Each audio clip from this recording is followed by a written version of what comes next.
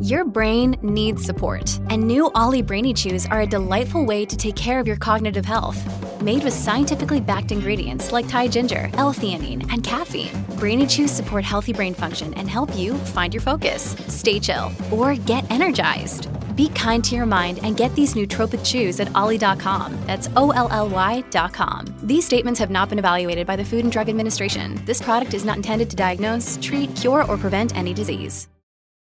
We are Cultivate. Cultivate. Cultivate. Cultivate. Cultivate. Cultivate. We are Cultivate.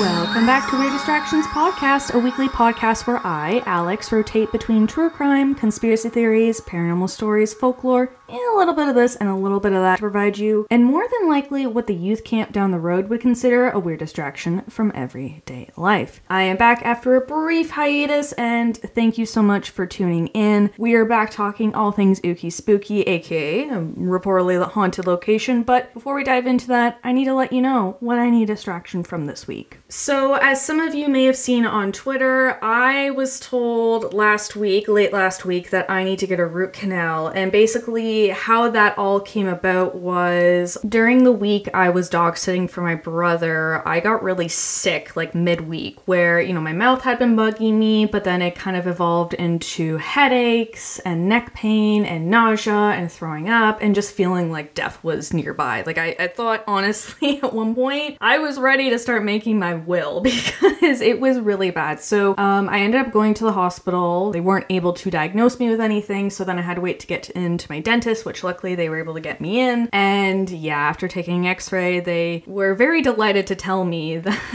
I need a root canal. So 2 days from when I record this, on the 26th of July, I need to get a root canal done. So I'm not looking forward to that, so keep me in your thoughts. I have been to the dentist numerous times growing up, and as an adult, it's just one of those things that, I've learned to come accustomed to. It's part of self-care, but doesn't mean I really like it. So keep me in your thoughts. And I think with that being said, we should talk about some paranormal activity because honestly, anything to get me to forget the fact that I'm going to have my roots taken out of my teeth and my mouth. Yeah, let's move on from that. As some may recall me mentioning in previous episodes, I have been extremely fortunate enough to visit Ireland. If you have the opportunity to go, do it. It's a beautiful country. I cannot recommend it enough. Filled with gorgeous scenery, great food and drinks, and if you're a spooky small town weirdo like myself, it also has a plethora of haunted locations. This week, for a little spooky weird distraction, I figured it was about time we take a plane, a car, and a ferry to head on back over to Ireland to discuss a notoriously haunted and historical location. That location is Spike Island, and the jail that resides on the island. We'll discuss the history, get into some occult observations, and then cap off with the reported haunts. Due to potential coarse language, discussions of abuse, torture, murder, suicide, and other adult themes, listener discretion is advised.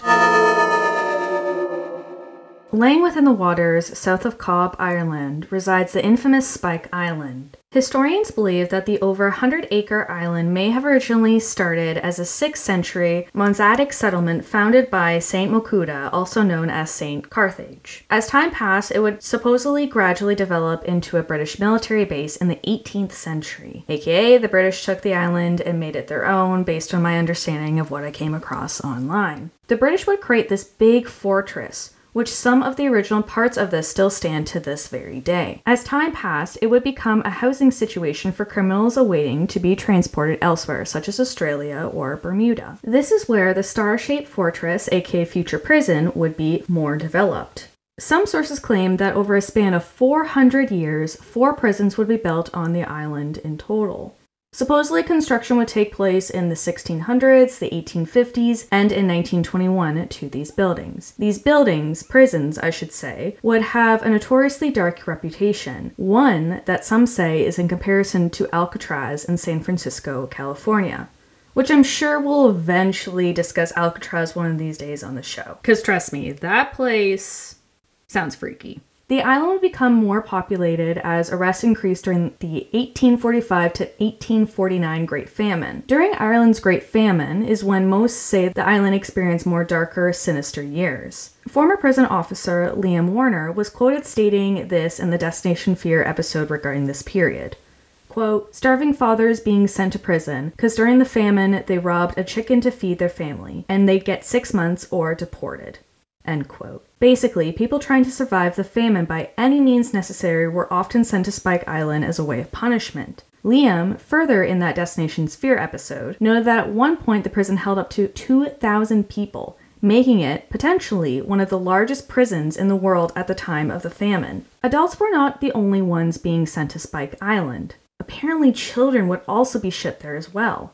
In a direct quote from the Irish Examiner article to elaborate on this further, quote, between the years 1847 to 1852, the prison also housed children. In fact, in 1851, there are records of the death of one David Doran, nicknamed the Pint-Sized Burglar, a 4'3" lad incarcerated in Spike Island at the age of 12 3 years earlier. Arrested for vagrancy in Waterford and dismissed as a very bad character when he failed to fit into a regimented prison routine, he died in Spike Island Hospital in December. End quote. As some may imagine, the prison grounds became overrun with persons who were basically kind of being held there for various reasons. And again, we see during the famine that a lot of the folks that were at Spike Island were there because they were trying to survive. They were, stealing food just to get through the day, through the week, try to support themselves and their family. But then, on the other hand, you also had people that were incarcerated for other reasons, maybe violent reasons, or,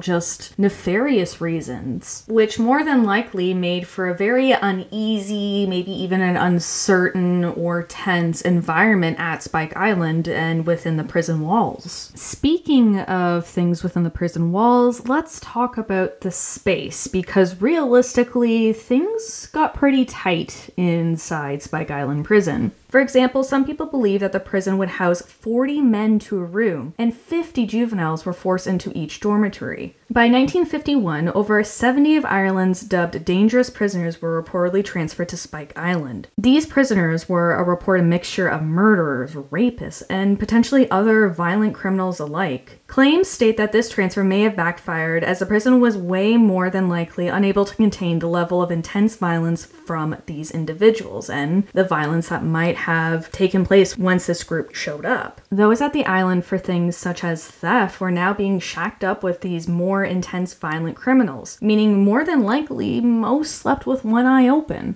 This could be seen as being validated in 1856 when 3 prisoners murdered a fellow inmate by the name of Warder William Reddy, who died after being hit over the head with an iron bar, according to the show Destination Fear. The murder of William reportedly instigated the construction of the punishment block on the island. Construction of the limestone punishment block reportedly wrapped up just in time for it to be opened in 1860. And in a direct quote from the Irish Examiner article regarding the punishment block, quote, the block was set aside for its most difficult prisoners. Heavily chained from wrist to ankle, these men were dressed in black frieze and wore a black hood with 2 eye holes. Some of those imprisoned in the block were reportedly driven insane by the inhumane conditions. It was in the punishment block where, even though he was securely handcuffed, 26-year-old burglar Thomas Morris successfully suicided on September 15th of 1862 by hanging himself from the window bars. End quote. Further descriptions as to what took place at the punishment block include prisoners being shackled around their neck and arms to a wall. The sentences within the prison block seem to kind of run from either being for a couple of days to a couple weeks to maybe even more than a month. It sounds as though the punishment block was grounds for torture, both physically and mentally.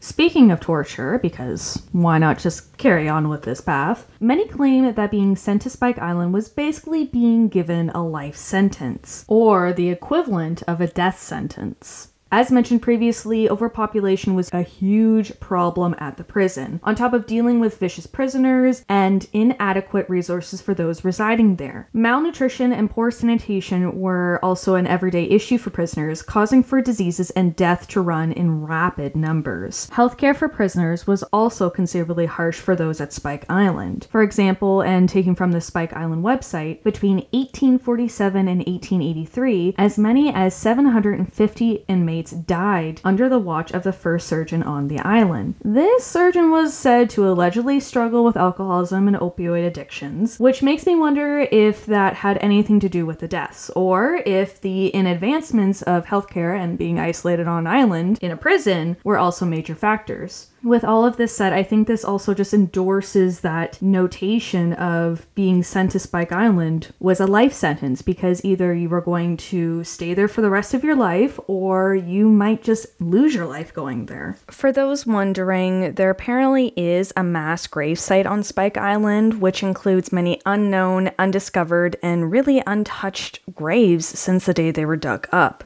But all things eventually come to an end. The famine finally came to an end, and so did the numbers at Spike Island. Eventually, the prison would close in 1883, however, it wouldn't stay closed and quiet for long. By 1921, the island was to hold 1,400 Irish War of Independence prisoners in a huge internment camp. This took place within the same year that Ireland secured freedom from Britain. Meanwhile, within the same year, on the island, a riot broke out.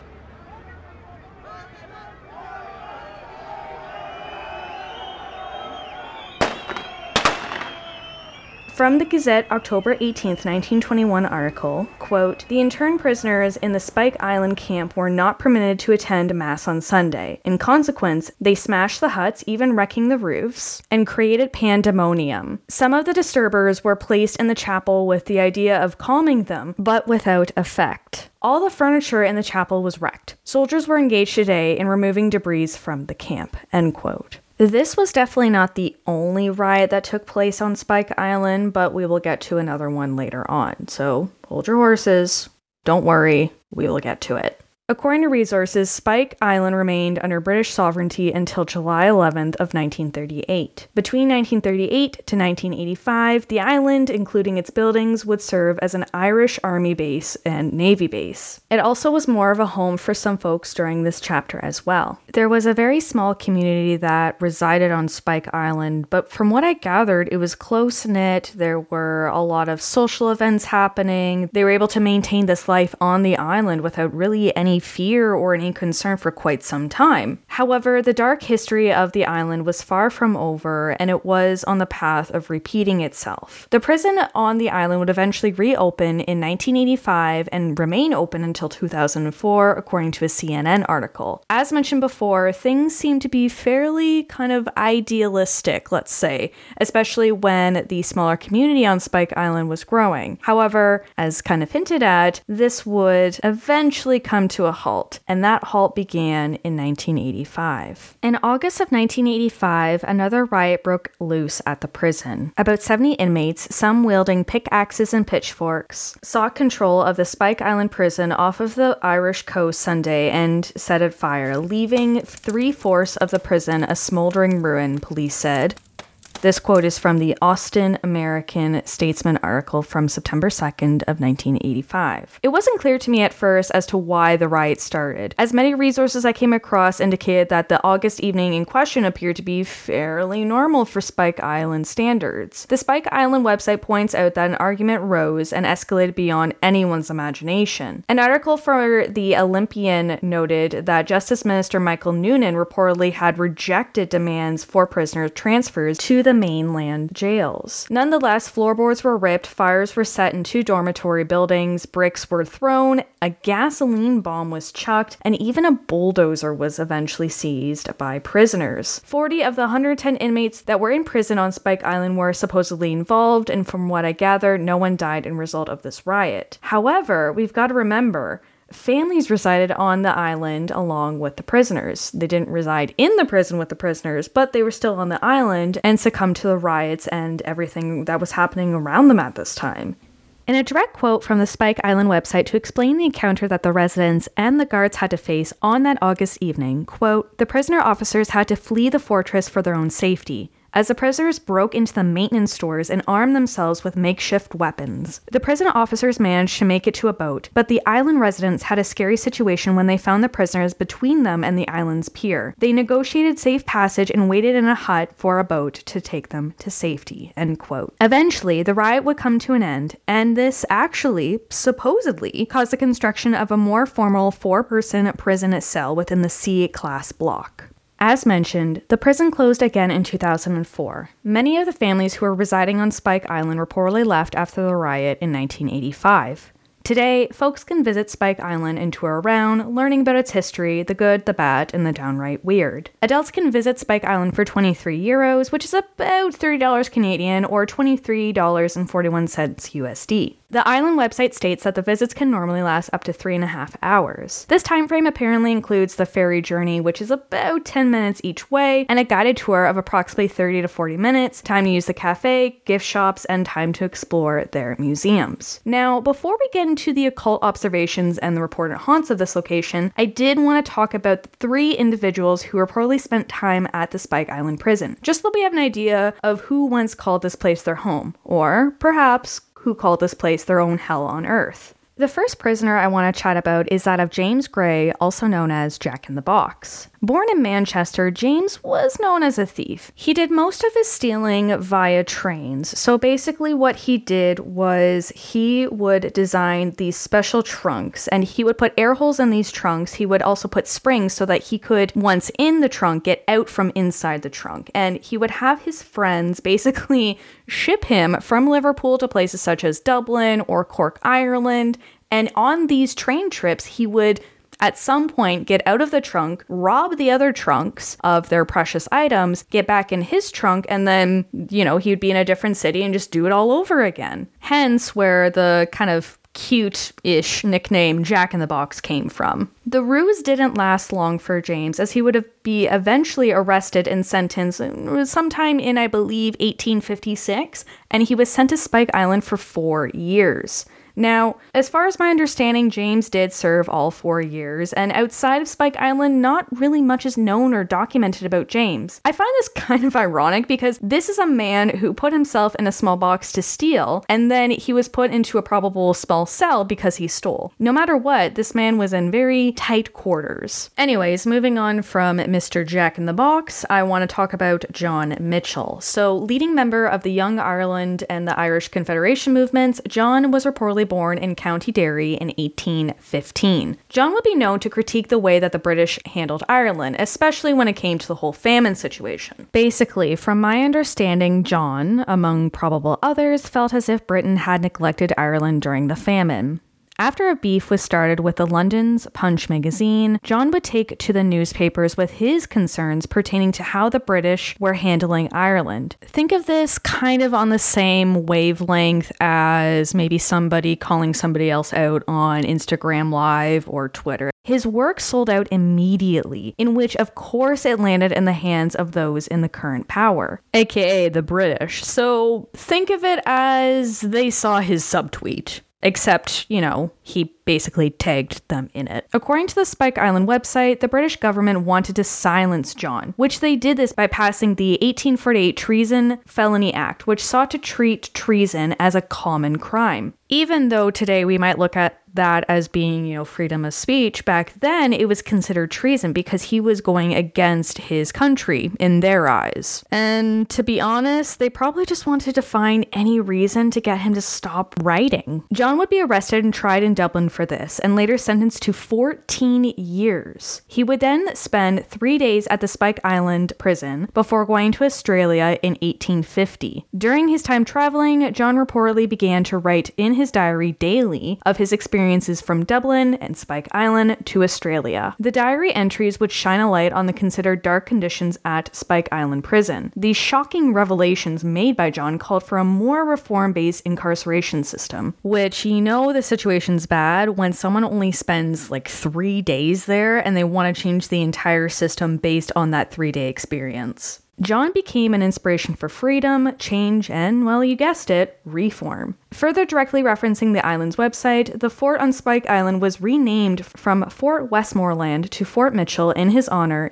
in 1951. Now moving on to the last prisoner that I want to talk about in this episode. So this prisoner's name is Martin Cahill. So Martin was dubbed as an Irish crime lord, and he was born in northern Dublin in 1949. Born into a family of 12 children, Martin reportedly started a life of crime at a very young age. Reports claim that Martin stole food as a school-age boy in order to feed his family, and further this escalated to home burglaries. Martin continued to become known as a criminal thief, from stealing food to major painting heists. Some saw Martin as a Robin Hood figure, stealing from the rich to give to the poor, while others, such as officials, kind of saw him as a moving target. Martin, being said target, would eventually be caught and sent to Spike Island to serve 4 months in 1988. He would be released, and in 1994, he would actually be assassinated by a pair of men on a motorcycle that stopped beside him at a traffic light. Supposedly, the passengers shot him at point-blank range, according to the Spike Island website. And maybe someday I might cover more on Martin, but that's just a little tidbit for today's episode.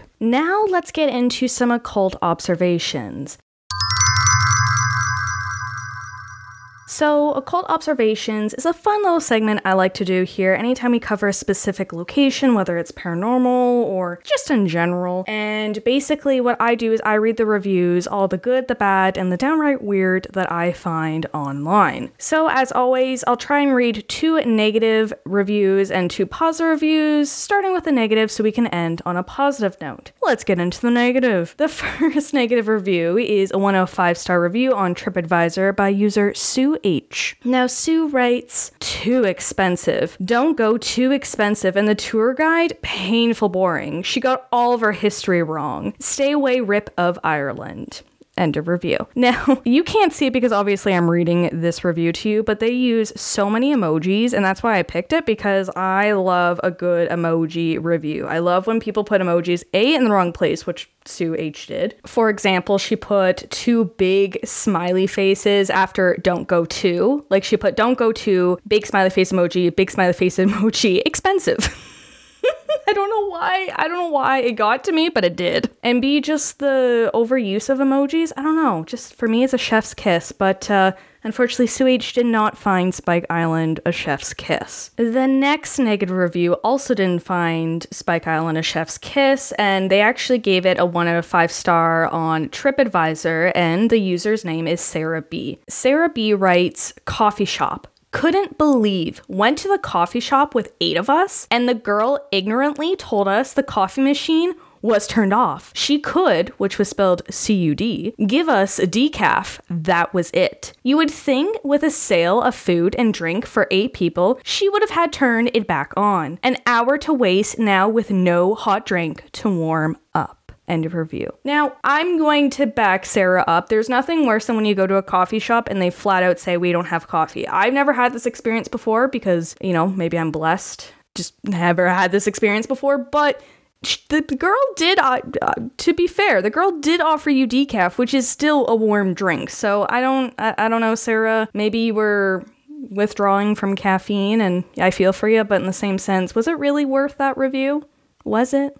Anyways, let's get into the positive reviews now. So our first positive review is by user Niam M, and this is from TripAdvisor, and this is a 4 out of 5 star review. And the review reads, After Dark. My partner and I attended an After Dark tour last night led by John Flynn. Stevie Wonder could see that John has an unwavering passion for this island. He spoke of different elements that concern the history of the island. His research and depth of knowledge is very obvious, as is the hunger to know more. For this reason, I was keen to hang on to his every word, as Spike Island is a fascinating place with a lot of stories to be heard. Unfortunately, I was in what felt to be a large group, which included 2 small groups of ladies who were a bit giddy. Sometimes it was hard to hear. When exploring the cells, I spent more time avoiding bumping into people, and because of the numbers, I felt a quick glance and moved on to let the next person see would have to suffice. There are articles, etc. on the walls which I would have loved to have examined more thoroughly, but felt I didn't have the time. I would love to go back in a less time-poor and less congested tour and learn more about the island. It felt more like a ghost hunting expedition than a delve into history, but I think this was down to what the majority of the crowd were seeking. It was not a reflection of the tour guide. I really enjoyed the boat ride too. End of review. As someone who has done kind of like a big tour of a reportedly haunted place,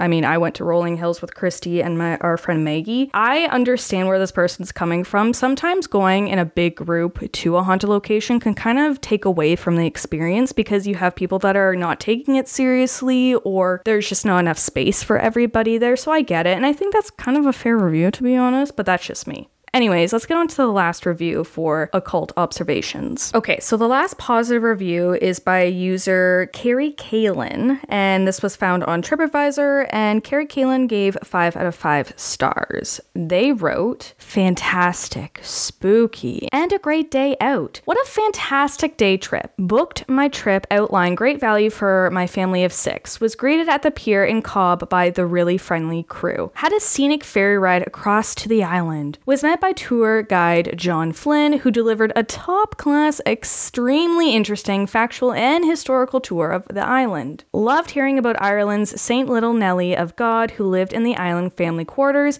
as her dad was a prison guard. I didn't come across that in my research. Maybe I'll have to circle back to that at some point. Anyways, back to the review. My family and I went off and explored all the building, and I would not like to be there at nighttime because it's definitely haunted. Heard some knocking in one of the cells. Really spooky? ? But we were all brave during the day, shrugged it off, and toured the rest of the island. What can I say about this place? It is a total gem. If you haven't visited the island, you are missing out on one of Ireland's most fabulous tourist attractions. We'll definitely be going back again soon. End of review. So there is one thing I want to take away from all of these reviews is that if you have John Flynn as your tour guide, you're basically set for a great tour. No, but really, I think this would be a really cool spot to visit. And with the mention of some paranormal activity, I think it's finally time we get into the haunts of this location. For today's distraction, one of my pieces of research was watching Destination Fear. I know, how awful. It was such a struggle for me. I'm just kidding. I love that show. So what I'm going to do is I'm going to first talk about what the crew from Destination Fear covered in their episode, like what they experienced, and then talk about other miscellaneous haunts reported at Spike Island that I found online. So as a reminder, Destination Fear follows paranormal investigators Dakota, Chelsea, Alex, and Tanner. As mentioned, I quite like this show, to be honest, and apparently they're coming back for a 4th season sometime in 2022. Regardless, the Destination Fear crew went to Spike Island for their final episode of season 3. In their episode, they indicated the most haunted areas of the jail were the tunnels under Bastion 3, which were the original solitary confinement cells, AB block, which are the more modern former holding cells from when the prison was reopened in the 1980s, and of course, without any doubt, the punishment block. Now, here's a breakdown of all the ooky spookiness that went down in the episode. So first and foremost, random temperature changes were documented, in particular when Alex and Tanner were in the AB block and using the REM pod. The gang also heard miscellaneous gunshot and cannon sounds outside of the buildings, even though there was nobody else apparently on the island. The crew did try to go outside to figure out, okay, where are these noises coming from, what's going on, in which they weren't able to debunk or really figure out where these noises were coming from. And you could clearly hear these sounds in the video, which is spooky to me. The gang also captured weird, loud rumbling from above them when they were in the tunnels, which are underground, of course, because there's always an underground tunnel in a super haunted place. Once again, they weren't able to figure out the cause of this noise from above them. As some may know, the group stays overnight in the haunted location they are investigating, in which they try to sleep alone in various places within said spot. For this investigation, instead of given flashlights, they were given candles, which adds an extra layer of just tenseness, in my opinion. I mean, I get it. Why not take your spooky level up to 11? But you could not catch me doing that at all. Or if you would catch me doing it, it's because I'm probably getting a lot of money to do it. So captured on tape was Chelsea's candle, which she was staying alone in the punishment block, randomly going out just after 4 a.m. Now, according to Chelsea, there was no breeze and no reason why the candle should have randomly gone out on its own. It almost went out in a way that if someone licked their fingers and touched the flame to kind of put it out, like that method, which, ew, kind of makes you wonder, okay, was it a faulty candle? Was it the spirit? It's really hard to say, but it went out, and that's got to be extra spooky, especially at 4 a.m. Alex's candle and infrared light on his camera also go out at the same time, about an hour after Chelsea's candle went out. Dakota and Chelsea also suffered from walkie-talkie audio distortions when trying to communicate with one another, and later on, Dakota, who is in the AB block, randomly hears loud bangs from one of the closed cells nearby him. Things get even more weird for Dakota when he hears and captures on video a door opening and closing on its own from down the hall. Needless to say, this episode was very spooky, and it definitely was kind of like a nice cherry on top, I think, to their season. So that's kind of it in terms of what they captured at Spike Island. Now let's get into the other reported haunts. According to the Irish Examiner website, prison guards from the 1980s reported prisoners used to complain of a black entity visiting their cells by night. This entity may have been caught in a 2018 photograph by visitor Louise Bynan. Also, sincere apology, Louise, if I'm mispronouncing your last name. You know, if you listen to previous episodes and just even look at my last names are hard. But